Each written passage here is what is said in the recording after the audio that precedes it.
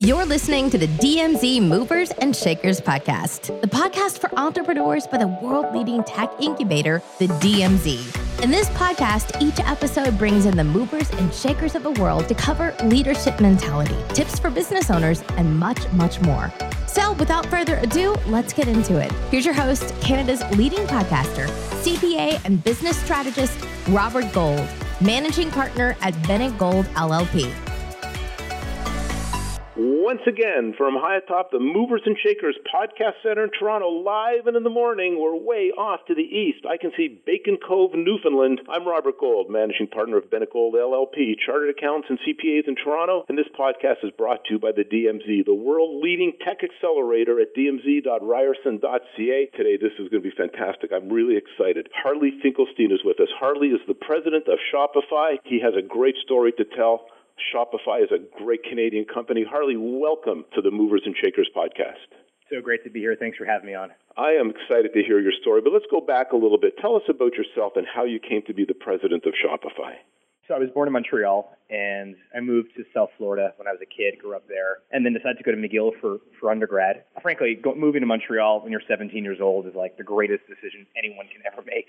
Montreal is such a fun city generally, but being a 17-year-old the first year at McGill was great. Unfortunately, some of that wonderful energy faded fairly quickly because within about a month of starting school in 2001, September 11th happened, the markets crashed, my family lost everything, and that was really when I became a real entrepreneur for the first time. I had a little DJ business when I was in high school, but that never really made any money. But when I was in undergrad at McGill, it was critical. It was necessary for me to start making some money. I ended up building a little t-shirt business at McGill, making t-shirts for universities. Montreal famously has the Chabanel garment district, or some would call it the schmata industry. Yep. And I got involved in it and built this great little business selling t-shirts to universities. By second or third year of undergrad, I realized that entrepreneurship was going to be my life's work. It was everything to me.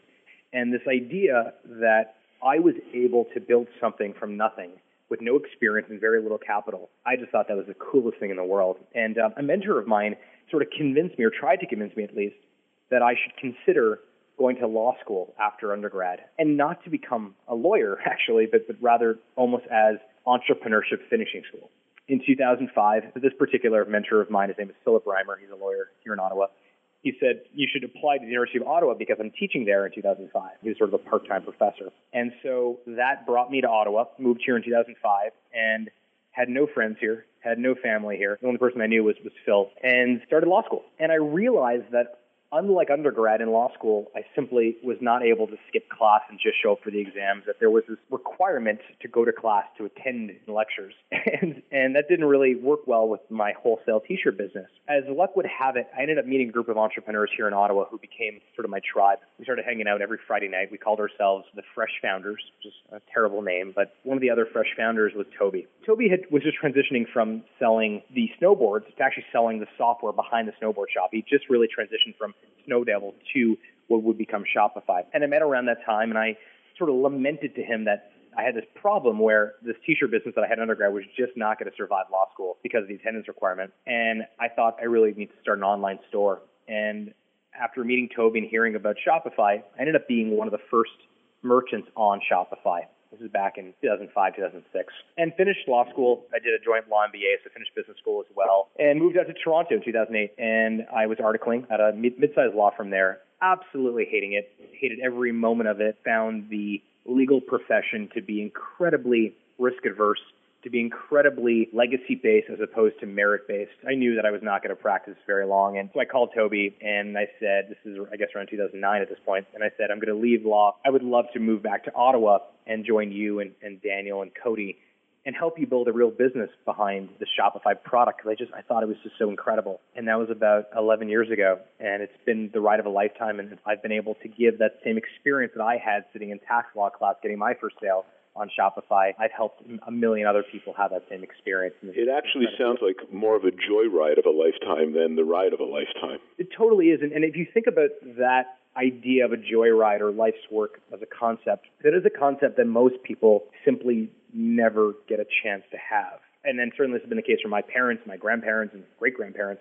They worked to survive. They worked to put food on the table and a roof over their head. The opportunity and the good fortune to be able to do something that is more than just work, but rather feels like more of a hobby than it does like a day-to-day 9-to-5 job is something that I think a great deal about, and I feel very fortunate to have that. And you clearly bring that passion to the e-commerce world and to helping the smaller e-commerce businesses. I can hear it in your voice. I want to ask you a question about smaller and startup e-commerce ventures. I'm a chartered accountant in Toronto. I've been working with tech companies and startups for many, many, many years. And for the longest time, in fact, in March of 2001, I gave lectures at the e-tailing program at Ryerson. I had a lecture called Why Canadian E-commerce Sucks, and that was 2001. And you could say up to maybe even a couple of years ago, Canadian e-commerce was not where it should have been. Yet, we've now had a global pandemic. We've got tools like Shopify and the other things that you bring to the market. What do you think it is about Canadian entrepreneurs that it took until these events in history, to make them finally really move like gazelles? They got out of their shell, they took their head out of the ground like ostriches, and they became real e-commerce ventures. It took world history to bring that about, but the 5 years before, they were laggards. Do you have a thought on that? Because it troubles me a lot.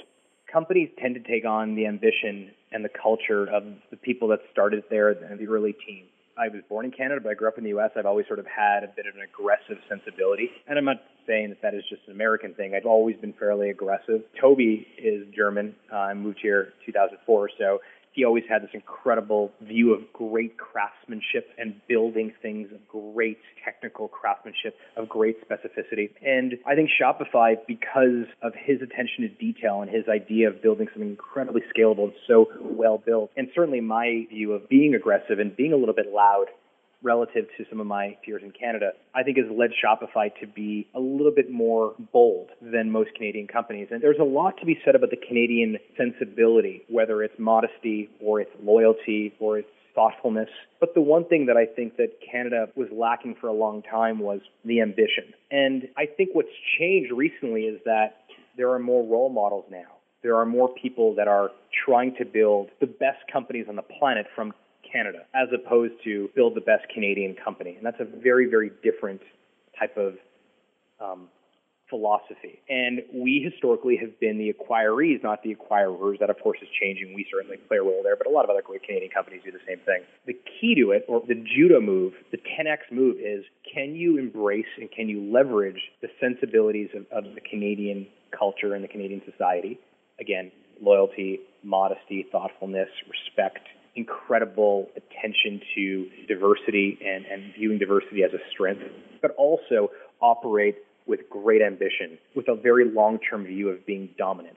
I mean, dominant in your space, in your industry.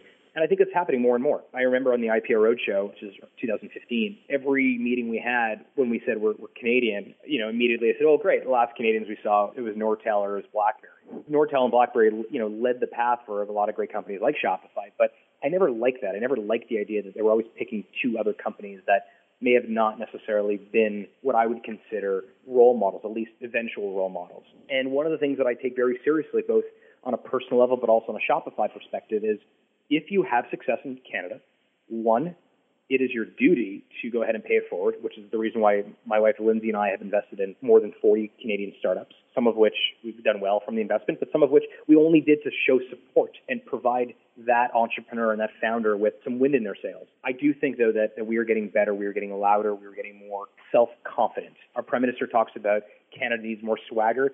Whether you call it swagger or self-confidence, that is needed, and I'm seeing more of that now, more than ever before. Well, and I like your comment to be bold and make bold moves. Let's move on. This last year has been really significant for you in Shopify. In fact, I read in the paper today about bold moves you're going to be making into India. I was in India about a year ago, just before the pandemic hit, and I saw Shopify signs. So you've been out there. But traditional stores are being forced to close, and yet you're seeing a booming demand for your e-commerce platform. How is Shopify helping small business owners navigate right now through this rapidly evolving digital economies, if you will? I think you have to split retail into two different segments right now. And you saw this happen almost before your very eyes. You're currently in Toronto right now? Is that yes, I am. You're in Toronto, I'm in Ottawa. Let's just talk about our own communities, but you can use this lens across the country, across the world. When the pandemic hit, there were two types of reactions for the most part from retail entrepreneurs, small businesses. You saw some of them completely resist the change and almost begin a stopwatch as to when this is all going to be over. And they counted down. It's going to be another 3 months, 6 months, 8 months. You saw another segment completely adapt. They were resilient. They were not resistant. And they immediately took all this new information, all this new insight, all these new inputs, and they changed their direction dramatically. You saw that from restaurants that turned into meal kit businesses. You saw that from retailers, physical retailers, who shifted online quickly and turned their physical store into fulfillment warehouses. And there's great Canadian examples of this, whether it's Knixwear in Toronto, or it's Cotton, or it's La Bottega here in Ottawa. My best friend Steve Bechter, one of the great Canadian restaurateurs, immediately he figured out a way to turn his restaurants into effectively kitchens to serve takeout and do meal kits with. When you look at the resilient stories, you are inspired. You want to ensure they have everything they need to be successful and to find ways to make it through this pandemic. But the other side, the resistance side, it is quite unfortunate. Whether it's J. Crew or Forever 21 or Barney's, I mean, these are iconic brands, iconic retailers that went out of business. They saw the tidal wave and they grabbed their towel and ran for the beach, as opposed to the resilient ones who grabbed their surfboards and started surfing this wave. And for the most part, the merchants on Shopify are part of that resilient class, part of that resilient cohort, where they are always looking for ways to adapt, to grow, to change, to better, to improve. And they have done that.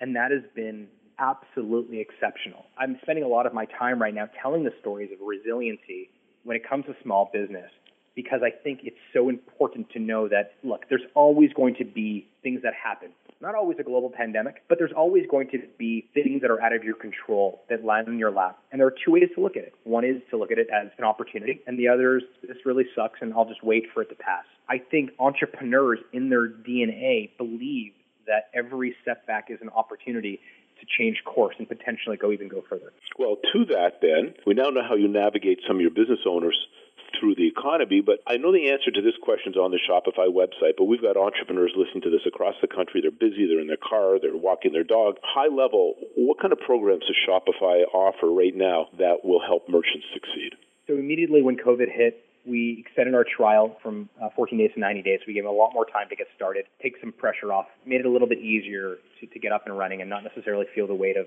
I got to start because I only have 10 days left in my trial. We extended our capital program beyond the U.S. to the U.K. into Canada. We increased our capital pool by about $200 million, and we've now given out about $1 billion of cash advances and loans to small businesses.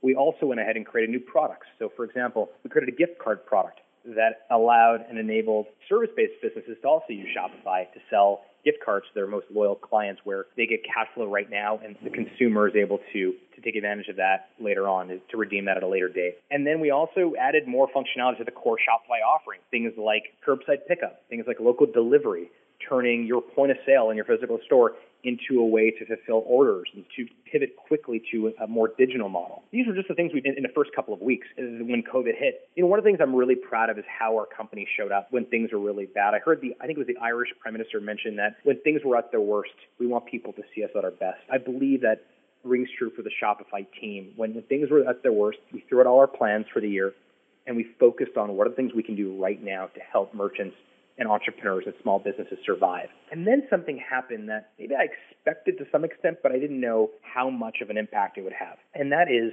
consumer preferences shifted dramatically. We started seeing consumers start voting with their wallets to support small businesses and independent brands in a way that we had never seen before. And I think part of it is all of us live in cities and communities and towns.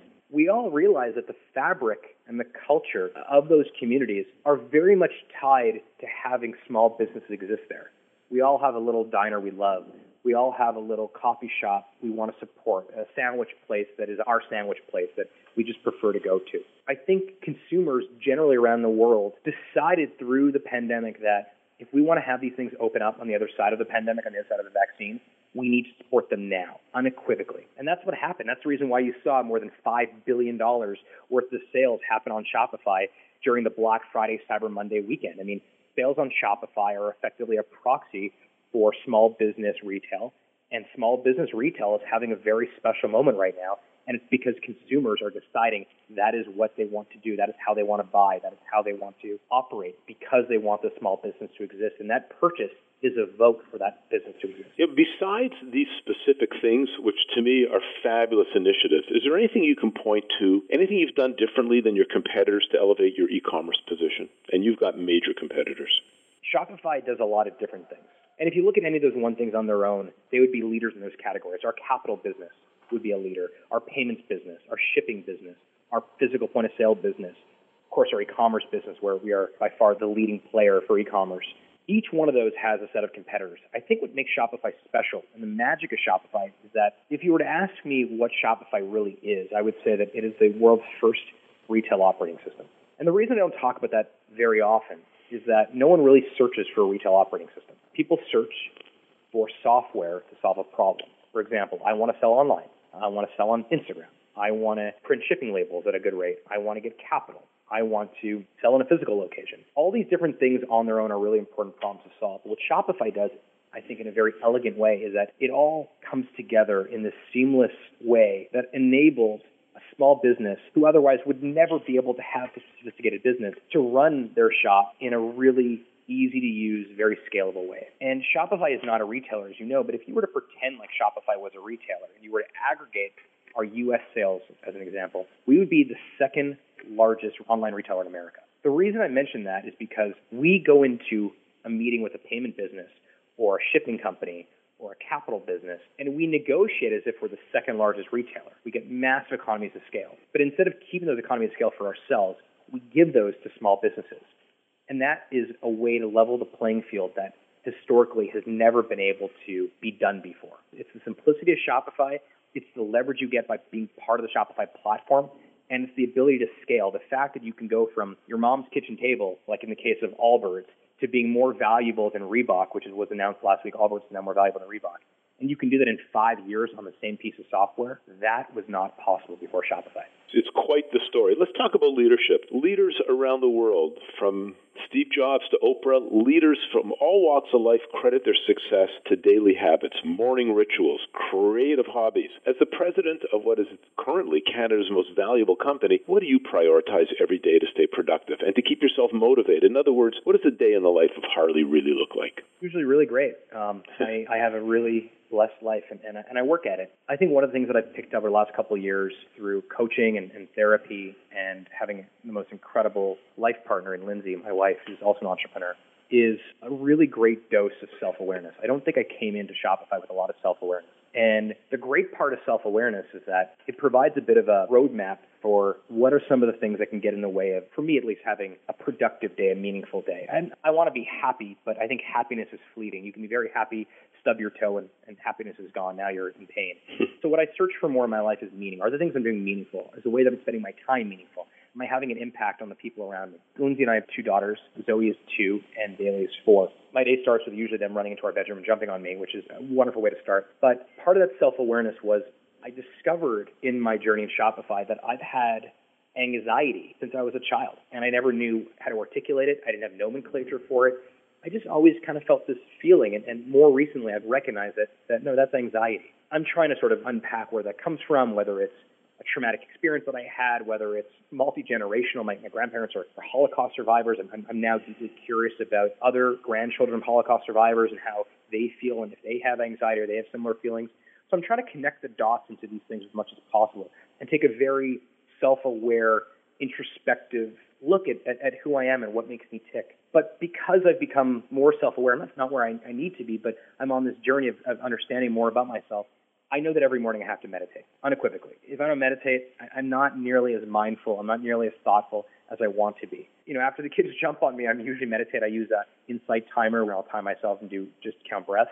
More recently, I feel less interaction with humans, and I'm an extrovert. I've been doing a lot more of these guided meditations. Relaxation response therapy, which is a category of meditation. Guided meditations has been really wonderful for me. You know, I'm now working from home, as we all are, and I go into my office, and I'm usually in the office between 8 a.m. and noon. At noon, I go upstairs and have lunch with Lindsay and hopefully the girls if they're around. Then I go back to the office, work the rest of the day, and then I always try to sort of end my day with some sort of physical activity. Today, I'm going to do some yoga when we're done this podcast, something that just brings me down back to sort of life and brings me back to a place where I can be thoughtful. Early in my career, I felt like I had no off switch, and it was only through work with Lindsay, and Lindsay and I have been seeing a marriage counselor since, frankly, we were married. Again, not because we had problems, because we wanted to anticipate problems, and we are both sort of very growth-minded people. In the past, I would try to get home to have dinner with her, but then I got home at a particular time, pat myself on the back for getting home at that time, but I was completely checked out during dinner.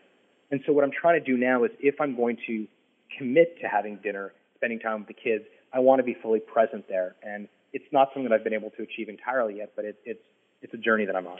So if at a high level you could summarize what you just said, is there one or two things you would tell other aspiring leaders across the country that they need to do? Peer group, peer group, peer group. Oh, I can't agree with you more. I love peer groups and advisory boards, the best thing. I think they are so underrated, and whether they're formal or informal, whether it's casual or it's more planned, I have a lot of great people in my life, but there's one particular relationship that I've been really developing over the past 5 years or so, and it's brought me incredible joy. His name is Dan Goldberg. Dan is the CEO of a company called Telesat, one of the largest companies in the world, Canadian best companies. Dan has become a real mentor and advisor to me, and someone I speak to every day or two. And having people that you can call and say, hey, I'm going through this thing. What do you think? Or, hey, I'm feeling a certain way about this. Have you encountered this problem before? Particularly for Dan, who's, he'll kill me for saying this, but I'm 37. Dan's 15 years older than I am. He's seen a lot more than I have. He's been running a large-scale company for a long time, and he understands how scale works. And a lot of the problems that I'm seeing, he's seen already. And I've learned so much, not just from him directly about business, but just about life. And his daughters are much older than my daughters are. And so he's seen a lot of the same things. And what I realized was if you wait for those types of people to arrive in your life, it doesn't happen. It's not a push activity. It is a pull activity. You have to pull these things. You have to be on the lookout for people who maybe they have something in their life that you want to emulate. Maybe that thing is great parenting, great relationship with their spouse. Maybe it's the way that they negotiate. Maybe it's the way that they lead. Whatever that might be, the way they travel. And reaching out to them, maybe I'm wrong, but my impression is you do this thing really well. Would you mind spending some time and helping me understand how you do it so I can do it myself? If you do that, I'm checking my privilege at the door. I realize that it's easier for me to do that now, given Shopify's reach. But I've been doing this since I was 18 years old. I met Phil Reimer, I mentioned earlier, when I was 15 years old. He was my mentor. That is absolutely possible. I also never felt like any rejection decreased my motivation to do that again, to reach out to the next person. I have this sort of consistency in terms of those reach outs because I know how valuable they are. And I realize that even now, only 1 in 10 will actually work out. But the ones that have worked out, they have become such hugely important parts of my life. And that is something that I encourage everyone to do. And maybe it's not someone like Dan Goldberg or Steve Beckta or Phil Reimer. Maybe it's just a peer of yours. Maybe it's someone who you just see in the elevator every day and you just think, hey, like, you seem really interesting. I watch your Instagram video and I love the way you're cooking with your kids at night. I'd love to ask you some questions on where your recipes come from. You can build yourself this incredible network of interesting people if you put yourself out there and you don't feel overly sensitive about them rejecting you, because that happens too. Well, I agree with you. And if I can do a commercial for advisory boards, they're the best thing. We've been working with entrepreneurs for years. The advisory boards, the people they can go to. We're not talking about board of directors. That's a whole other story with other liabilities. But an advisory board, you can sit around casually, have a dinner, a barbecue, when we can get back to a bar and just sit around the barroom table and just throw out the issue of the day, the problem du jour. The feedback you get from people that are in and out of your industry is unbelievable. People bring a wealth of experience to the table, and they want to share, particularly Canadians in advisory groups advising Canadian companies. They want to put their 2 cents in. They want to see people succeed. I can't agree with you more. Peer assistance is the key. That's what I love about the DMZ, the way they pull their teams together. Let's talk about supporting Black entrepreneurs. Shopify made a number of commitments in 2020 to support these entrepreneurs, Black entrepreneurs, and other minority groups. On top of that, you and Lindsay have made major personal contributions to Black entrepreneur-focused initiatives, such as the DMZ's Black Innovation Program. In fact, I interviewed a while ago the head of the Black Innovation Program. It's a fantastic program. Can you tell us how Shopify's initiatives support the DMZ program? I think we were one of the early supporters of BIF and that program. And frankly, it's an easy decision to make. The idea that entrepreneurship levels the playing field is wonderful. However, it's easier to hit a home run starting on third base. It's quite obvious that not everyone has the same opportunities. It's great to say you can build a business on Shopify for $29. It's great to say the barrier to entry to success has been lowered. It's easier to get customers. It's easier to make money. But not everyone has the same opportunities. And so this idea that the DMZ has created this Black Innovation Fellowship, which is focused on finding Black founders in Canada in particular for the DMZ cause and backing them with mentorship, with money, with support, that doesn't just help those entrepreneurs. Going back to what we talked about earlier, that also creates this flywheel effect that more people are going to be inspired. There's going to be more mentors out there of Black entrepreneurs, that other Black entrepreneurs may follow suit. In order to believe something is possible, it is so much easier when you see it in action. It's the same reason I think that by watching my grandfather, even though he wasn't a very successful entrepreneur, he had an egg stall at a farmer's market in Montreal for the majority of his life. I saw him selling eggs. That made it possible for me to think I can do something as well, that I would have the audacity to do so. But underrepresented communities, and particularly underrepresented groups across Canada, simply don't have those same opportunities. And I love that about the Black Innovation Fellowship. I thought it was doing something that was really important. So it was easy for Shopify to get involved. It was really easy for Lindsay and I to get involved because we are both entrepreneurs ourselves, and we've had people in our lives that have mentored us, that have backed us financially, that have given us support.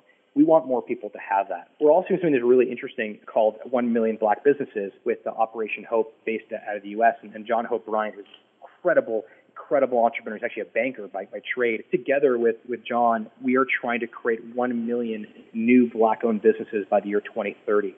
John likes to say that if you have in any particular group, let's say it's a group of 100, if you have 5 people doing something, that is enough to influence the other 95 in that group.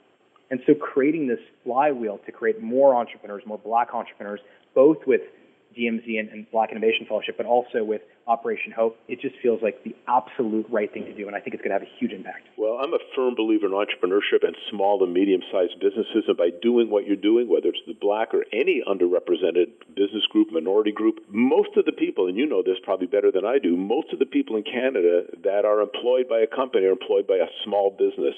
I thought it was 70 to 80% work for companies with under 100 employees. In fact, I found it's like 80% work for companies with under 50 employees. Right. Canada only benefits by you doing what you're doing. It is this idea of mentorship and role modeling and what that means. In the early days of Shopify, we had this thing on our wall to do things, tell people. And to me, that seems so obvious because that's sort of how I operate. If I'm doing something that I think is cool, that other people might think is cool, I will tell you about it. Some may say that is boastful or that is you are getting credit for something that you have not yet achieved. But I never sort of looked at it that way. I actually do think that we should all do really cool things and we should all ensure other people know about those cool things because someone somewhere may see that thing, and that right there may change the trajectory of their entire life. If you have something to share with the world, if you have a gift, if you have time, if you have money, if you have particular experiences, I think it is really important to disseminate that and let others leverage those things. And especially in a place like Canada where our population here is not very big. We're a tenth of the size of the United States. So if we don't have the population size, one thing we do have here is this culture of helping, of paying it forward. And I actually will be, somewhat aggressive when I see people that are not paying it forward. I will call them out publicly because I do want to create more of that in Canada. I think that may be one of our unfair advantages long term. We don't have the quantity of people, but we do have the quality of people. And if everyone is actually acting as a force multiplier for other people, we do get a 10x impact. I couldn't agree more. I'm curious about something. Other than having to work at home and coming upstairs to have lunch with Lindsay and maybe with the girls, how has your role as a leader changed over this last challenging but otherwise interesting year? Nothing builds empathy like having children, I think. I've become more patient. I've become more understanding. I'm trying to become more empathetic. I actually think that Bailey and Zoe have made me not just a better father, but a better human and a better leader because I have these incredible people in my life that I cherish and I love, and they bring me so much great joy. Decisions that I make now on a personal level impact more than me. It allows me to zoom out in a way that I don't think I was able to. I think for a long time, I was sort of in this survival mode. 17, money's gone, dad's no longer around, got to help mom and my 2 younger sisters who are much younger than me. And I just put my head down. I just worked. And the fruits of those labors were great, actually. I was able to afford school. I was able to help my mom. I was able to pay my rent, pay tuition. All these sort of things happened. What Bailey and Zoe have done for me, and certainly Lindsay also, is they've forced me to pick my head up and look around. Am I still doing things that give me meaning? Am I spending my time in the most productive way? Because the opportunity cost of me spending time with my kids are amazing company. And the opportunity cost of leading the company is spending time with my kids. And so what I'm trying to do is reduce anything that is not one of those things. I either want to be really enjoying my family or I want to be creating incredible impact for Shopify. And I don't want to have anything that is in between there as much as possible. It's unavoidable. You find yourself waiting in line for something. You find yourself, in a waiting room for a dentist appointment or something. And beyond that, I try to focus all of my time in the most effective way as possible. And that is what kids have changed for me. So you've told us a lot about you and Shopify. Again, from a high level, can you stand back and tell us, personal and business, what do you think are your three most significant achievements in this past year? I'll focus on a personal one and I'll focus on professional. Okay, perfect. So on the professional side, the way that Shopify showed up for small business, I think this year Shopify became the entrepreneurship company. And it wasn't one thing we did. It was a million things we did over a decade. But this is the year, I think, that Shopify really took its place in the world as the entrepreneurship company. And that is earned. In order to continue to be the entrepreneurship company, we have to continue to earn it and continue to show up to build the best product to make sure that we're always supporting small businesses. On the personal level, I think my relationship with my family has really dramatically changed. I spent 93 or 94 nights in a hotel in 2019. I've always been on the road traveling a ton. I've spent 2 nights in 2020 in a hotel, and it was in January, February before COVID hit. So I've had to find ways to get energy from other things. And the pivot for me on a personal level was, if you follow me a little bit on social media, you may know that I love to DJ. Nothing gives me more energy than DJing a big party, particularly a big Shopify party. I love it. It's so much fun for me. I get this great energy from it. I can't DJ a party right now. And so finding ways to get great energy from cooking dinner with Lindsay, or teaching Bailey how to ride her two-wheeler, or taking Zoe to the park. I'm proud to see my own development in that way. And again, it's not to say the development is done yet, but this year was tough for me. Those first 2 months when COVID hit, I felt lonely. My anxiety levels were heightened. I didn't know necessarily where to find my energy. I didn't really know how to be present at home or at work in a virtual way, certainly on Slack or on Google Hangouts. With a lot of work and a lot of great people in my life, mentors and coaches and therapists, I feel I'm leaving 2020 in a much better way than I entered it. I think you could probably say that about a lot of people. Even though in the middle of it they felt completely screwed up, we're coming out of it, at least with some focus on our business and maybe on our personal lives. I think opportunities and creativity happens when constraints get applied. And I think there's been a lot of constraints this year. I think so. Those that looked at this as an opportunity to grow and be resilient, I think they're doing well. And it goes back to my earlier comment where all of a sudden the Canadian entrepreneurs have pulled their ostrich heads out of the sand and they've become gazelles, and a lot of them on your platform. Harley, is there one significant piece of advice you would give to any entrepreneur anywhere across the country that is today starting out building their business? What's the one thing? The imposter syndrome thing is complete BS. I meet a lot of entrepreneurs. I advise them. I work with them. I try to help them. I try to invest in them. There's this one thing that I think we all sort of come to, which is this imposter syndrome. We all feel like imposters. And I think there's this idea that at some point that goes away. That never goes away. That should never go away if you are actually constantly challenging yourself. If you can get really, really comfortable with being uncomfortable, you will be a great entrepreneur for the most part, all things considered. But this idea that at some point this veil simply lifts and you no longer feel like an imposter. The best entrepreneurs I know don't fight being uncomfortable. They just get comfortable with being uncomfortable. And that, I think, is the key. Is there anything that I didn't ask you that you think I should have asked you that fits into this dialogue?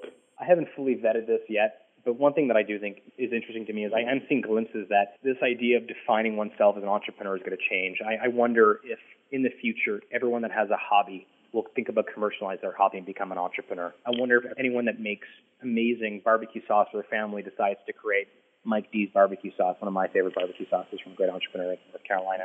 There's that famous line in the future, everyone will be famous for 15 minutes. Yep. I wonder if in the future, anyone that has a gift to share with the world will become an entrepreneur. And that, I think, might be really interesting. I love that. Harley, going to take you by surprise with some rapid-fire questions. You ready? Off the top of your head, 1 or 2 word answers. Books or movies? Antifragile for the book, Nassim Taleb. I'm not really a big movie guy. Mac or PC? Mac. I don't even want to ask you this one that they gave me. In-store versus online shopping? It's everywhere. Future of retail is not online. It's not offline. It's not on TikTok or Instagram or anywhere else. It's everywhere. It's wherever consumers want to buy. Twitter or LinkedIn? Twitter. Are you an early bird or night owl? Early bird. Favorite podcast? Here's the Thing with Alec Baldwin. Oh, very nice. Dream job as a kid? DJ. Your biggest business fear? Not having an impact. Name one industry that you think will be gone in 5 years. Maybe not 5 years, but traditional education, university. Who is the most influential business person in Canada today? Toby is up there for me, certainly. I learned a ton from guys like Dave Mackay, Don Walker, Kaylin Revanetsky from Air Canada is absolutely amazing. Heather Reisman is awesome. There's a lot of them. And what are you looking forward to in 2021? What's on the big Harley list for next year? To give my Bubby and Zadie a big hug. Those are my grandparents. They're Isn't that right? Late 80s, and I haven't seen them in 8 months, and I can't wait. And are they in Montreal? They're in Montreal. Harley Finkelstein, President Shopify. Harley, thank you so much for being a guest on the Movers and Shakers podcast. Thanks for having me. It's a great pleasure, Robert. Thank you for all this. It was a lot of fun. And until next time, I'm Robert Gold, managing partner of Bennett Gold LLP, chartered accountants and CPAs in Toronto. If you want to know what a great CA firm can do for your accelerating business, check us out at bennettgold.ca. See you next time in the morning, everyone, and good night, Bacon Cove, Newfoundland. And that's a wrap for this episode of the DMZ Movers and Shakers podcast. Make sure you subscribe and follow our podcast so you never miss an episode. You can also visit us at dmz.ryerson.ca for more tips and tools designed to support your business. Until next time.